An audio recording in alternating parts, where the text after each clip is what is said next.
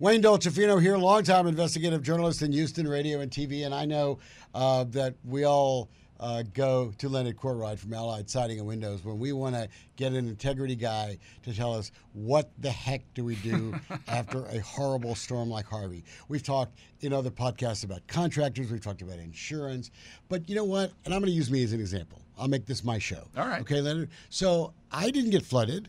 But I had little leaks show up, and I now have stains on my top of my fancy house, the 10-year-old fancy house, and I had some lights that burned out as a result. And now I say to myself, what's going on in my roof, in my attic? So you're getting a lot of that right now at Allied Siding and Windows. We're getting calls 24/7. We literally have people answering the phones around the clock because people get home, get power, and they call, right? Sure. So about half those calls, believe it or not, Wayne, are for flood damage. Sure. But half of them are for people that's saying, we're dry, we're fine, we didn't even lose power, but man, this storm revealed some latent weaknesses in our home. We got some staining in the ceiling. We know water's coming in from somewhere. We probably the number one call is the wind-driven rain came in through those old technology aluminum frame windows. You know, aluminum, by the way, denigrates over time, but it conducts heat and cools so well they make cookware out of it, right? So it's not an energy efficient window to begin with, and they're individual panes of glass, and that wind-driven rain, more than we've had here in years and years and years, and it's revealed weaknesses in the home. So we have half of our calls right now are coming from people who are saying, whew, we made it through, but my goodness, I don't want to go through another storm because look at these problems we have already. Right, and because there was a lot of rain, probably more rain than we've had in most events. What we had, it really was the perfect storm, again, no pun intended, but we had 4 days of no sun, 4 days of rain, and high humidity. All that, it's an incubator to show us the problems with our home. So we have people that have stucco that are saying, I see some discolored stucco. Well, that means there's water behind the stucco, by the way. We have people with old wood siding, and it's soft, or some of the siding is starting to sag. That storm really showed us where we need to shore up our homes. So when it rains really bad, you think about the roof and leaks, and I've got a couple of those now. And I always think about windows, and not because I'm talking to you, but because I think about the seals on my windows. It's a hole in your house. I've had some issues back years, so I think about that. You're a window guy. I don't even have any idea.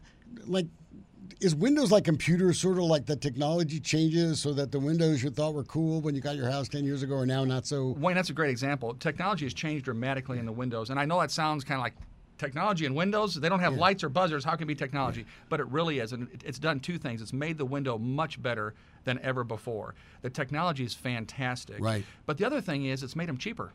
You know, just like computers, they get faster, better, and cheaper. Imagine, what did we pay for computers 20 years ago? A lot of money, and it would fill this room. Sure, right. And now there's my watch or whatever, right. And they're a lot cheaper. They're a lot more efficient. So we work on the outside envelope of the house, which is siding, windows, doors, and roofing. And all those things have shown weaknesses during the storm. And what I'm saying is now's the time to fix those things. Don't go through another whatever season. Before you owe storm. Leonard your life, right? Before it's a really big bill that no one wants to pay. That's right. None of us want to pay big bills. I mean, I know it's business, but none of us want to pay big bills. So something that seems small right now may actually be telegraphing you that you've got a bigger problem in your house and get it fixed now. The other example is a lot of people will maybe have a safe in their house, and in their safe they'll have their will or maybe some cash just in case of an emergency. You know what? If that safe started showing damage, you'd get it fixed.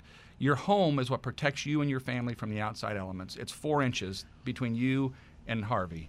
We can fix that so that you're safe in your home. So obviously, I knew I had a water leak problem in my closet when my wife yelled at me and said, you know, call the river, right? So that's where we all jump, right?